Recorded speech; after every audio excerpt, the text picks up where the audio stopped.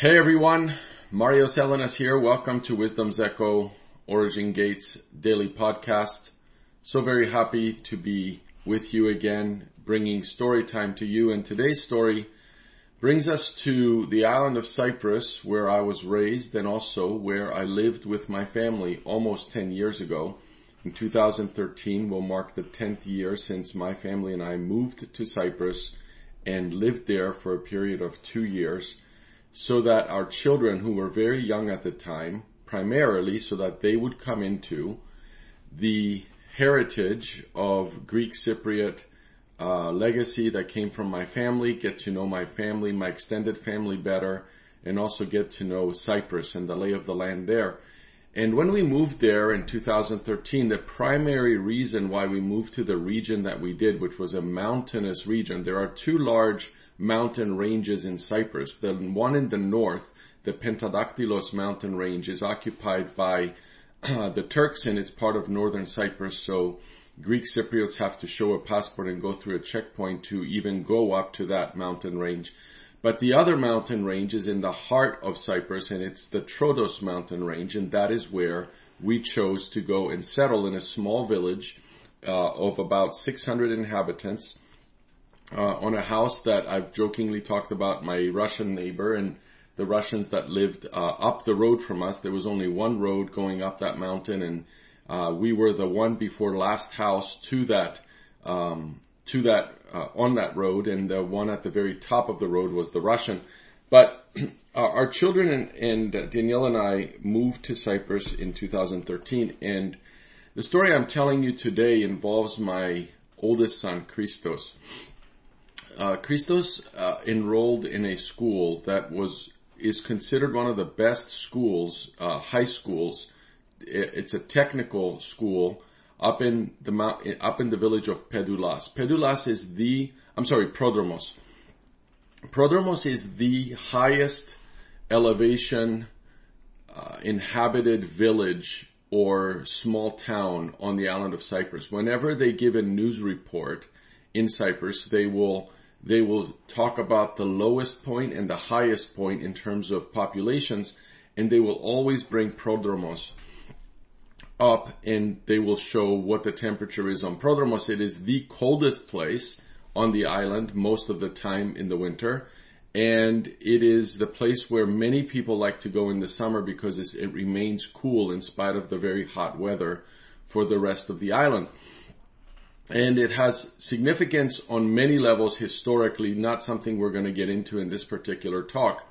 But there is a school there that was established by a certain patron of the technical and industrial mindset, and it has great reputation for being the best technical school on the island. However, very few people can attend that because of how far it is from the cities. In terms of people from the cities cannot go there. So the people who attend that school, and it's a limited population in the school, come from the villages that are up in the mountains. And because we had settled in a village that was about 45 minutes away from Prodromos, there was a bus that would pick up students from our village and bring them up to this school. And that is the school that Christos chose, and the school that he ended up getting matriculated in. And that particular school was quite an ordeal just to get to on a daily basis. Now you have to think about our children not knowing any Greek at all. Our other two children, Chloe and Caleb, also went to local schools, but not far from where we lived, only a few minutes away. And their school was all Greek, as was Christos's. And they had to learn Greek from scratch in very decent schools in the area that spoke only Greek. And the way we always described it was we threw them out of a plane without a parachute, and they had to learn how to fly. And that's how they learned Greek, was actually going to these schools where they didn't have any option. Most kids didn't know English. They were learning English by taking private lessons, but they weren't far. The other kids were not far in their educational process with the English language. So our kids couldn't communicate with them in English very well. And they had to learn Greek if they were going to be able to get anywhere. And I so admire Christos's decision and resolute persistence to go to this school, the technical school up in Prodromos. It was a very hostile environment for him because he was surrounded by Greek kids. At that age, they knew some more English than he did, and there were some other expats kids and also some foreign kids that went there, like some Russians and Romanians and so on, and he got to have somebody that he could talk to. But for the most part, it was a hostile environment, and the administration was not very helpful. They were very anti-West, anti-American, let's just say what it is, and it was not a very comfortable environment. And neither was it for the other kids. But I want to focus on Christos for a moment, because one day I had to actually bring him to school because he missed the bus. And this only happened one time.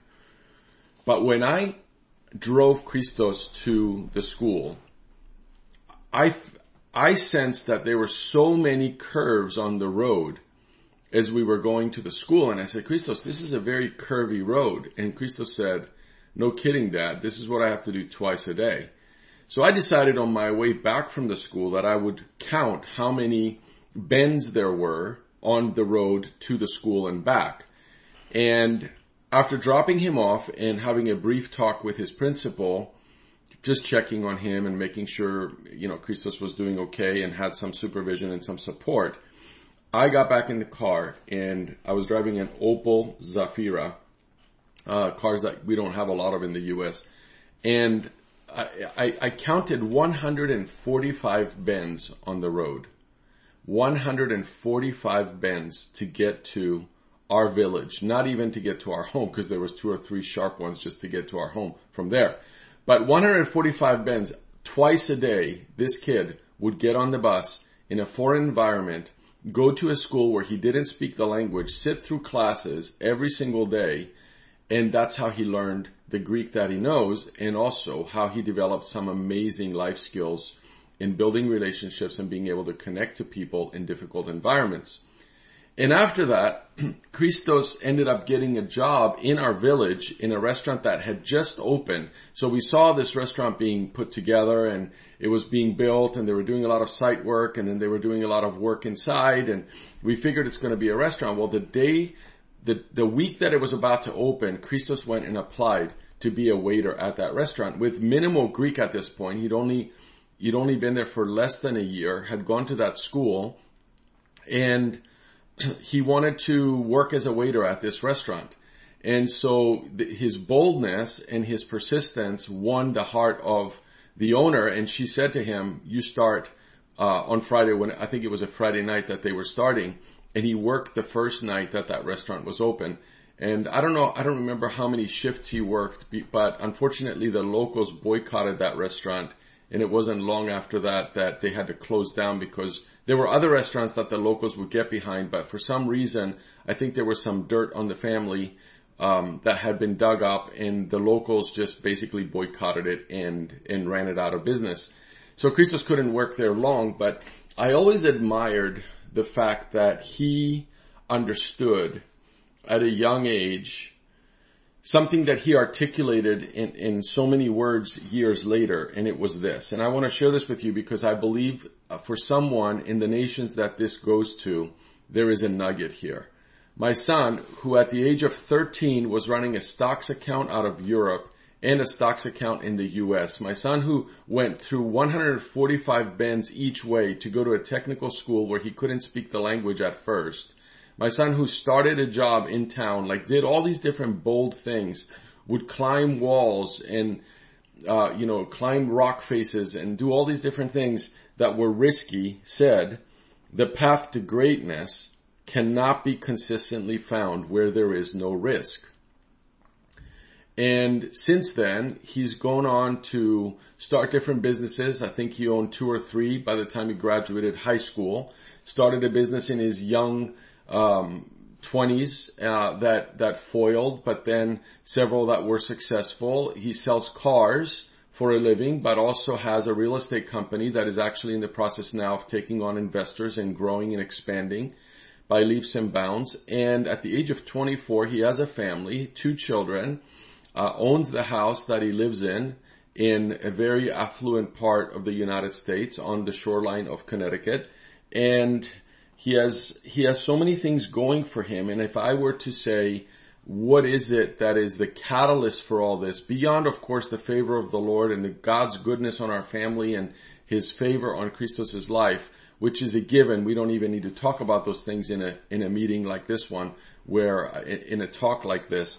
But I would say it's his determination to always find those things that are not comfortable to begin with, and to stay put and to stay consistent with those things that he feels he's called to that are inherently risky.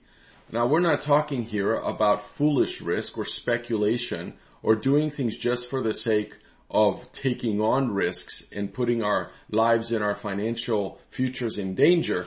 But we're talking about finding things to do and pursuing various assignments and tasks without the fear of what risk can do to us, which is failure, right? Risk can lead to failure. If risk goes the wrong way for us and something happens that either we go wrong on or goes wrong in the markets or the world at large, that risk could turn into failure.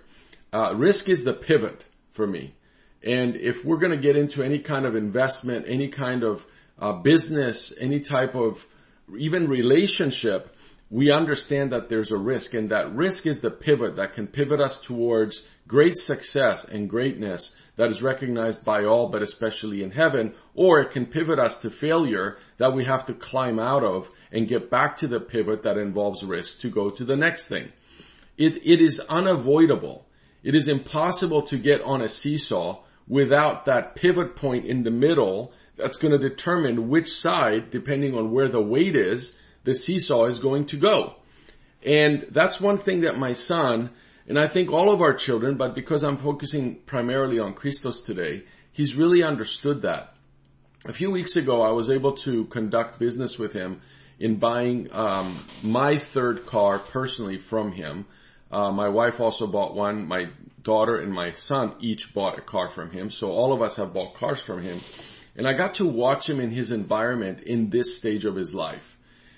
And that is a very tense, intense environment. When you hear about car dealers being, smooth and manipulative and harsh and sometimes very difficult to work with, always trying to scam you and some of those things, that's a stereotype that has some truth to it, but it's not all the way across the board true.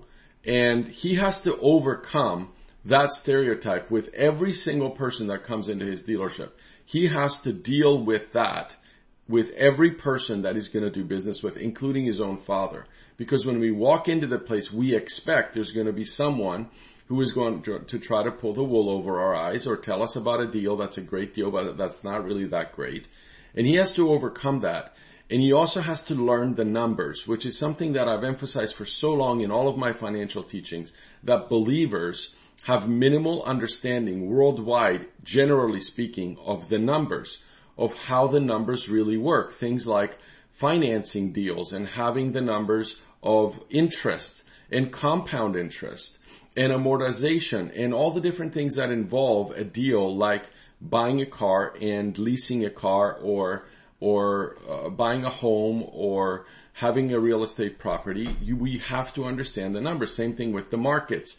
What makes so many people turn their TV off when they're announcing what the stock market did on any given day, which is basically every news program out there, is the numbers. It turns people off because they don't want to be bothered to learn how charts operate, how companies get listed in the markets, and what the numbers are. And it's okay. I don't criticize anybody for doing that, but I'm stating a fact that the numbers are something people run away from. But I watched my son at 24 manage the numbers really well, manage the people really well, manage expectations very well.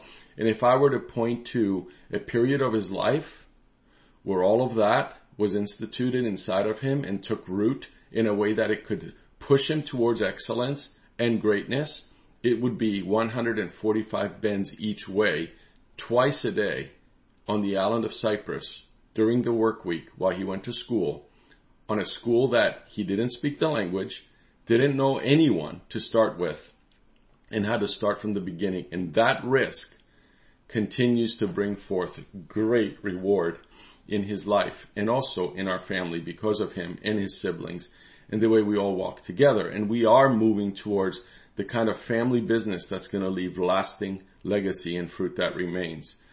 And that's what I want to live for.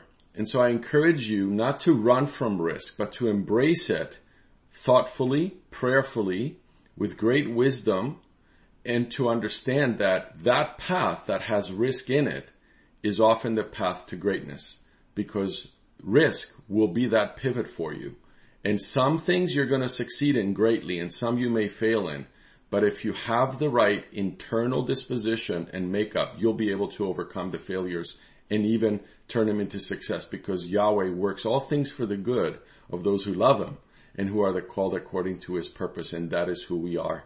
Shalom until we speak again.